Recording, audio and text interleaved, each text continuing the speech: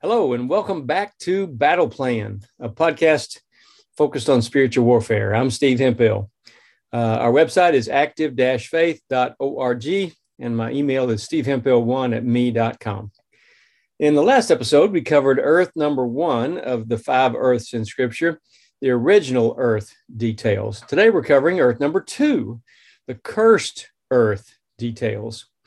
Adam's sin in Eden brought a curse on the planet. This comes from Genesis 3:17. Then God said to the man, I commanded you not to eat from that tree, but you listened to your wife and ate from it. So I will curse the ground because of you. You will have to work hard all your life for the food the ground produces. Note that Adam was the responsible party, even though Eve ate first and then offered it to Adam. Note that not just the people, but all creation was cursed. Romans 8:20. Against its will, all creation was subjected to God's curse, but with eager hope.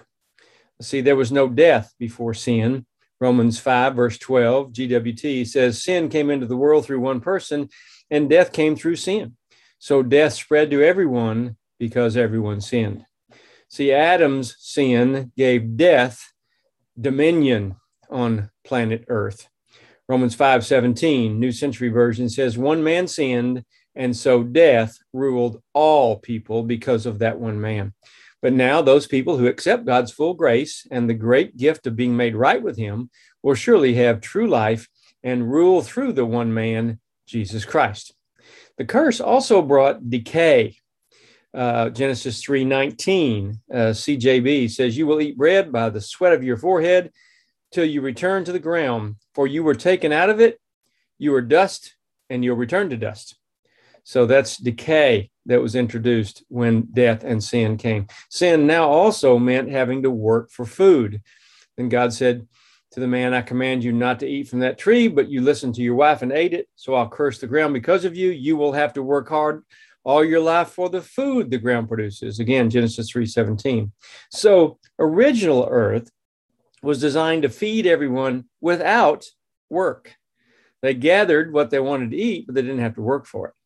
Death and decay also affected the land masses on planet Earth. The continents, which used to all be connected, also divided and separated after this. It's easy to Google a graphic and see how the land masses once fit together, but now the oceans separate them. Here's the verse. It's Genesis 10, verse 25. GWT says, 2 sons were born to Eber.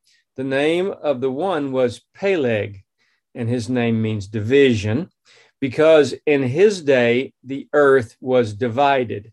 It used to be united. The land masses were united, but now they're divided.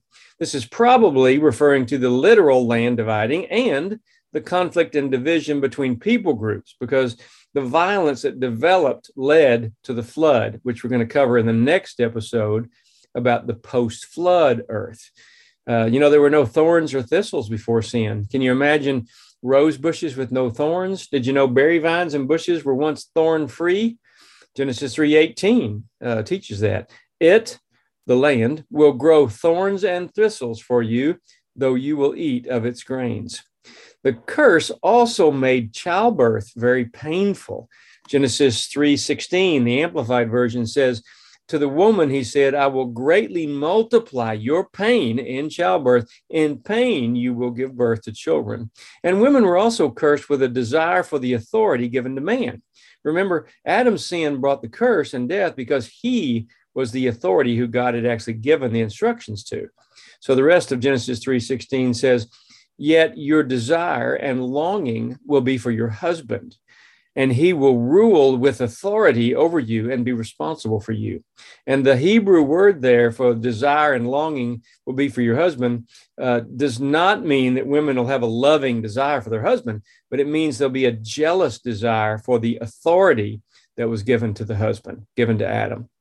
So the entire world ultimately became completely corrupt and filled with violence. Genesis 6, verse 11, the world was corrupt in God's sight and full of violence.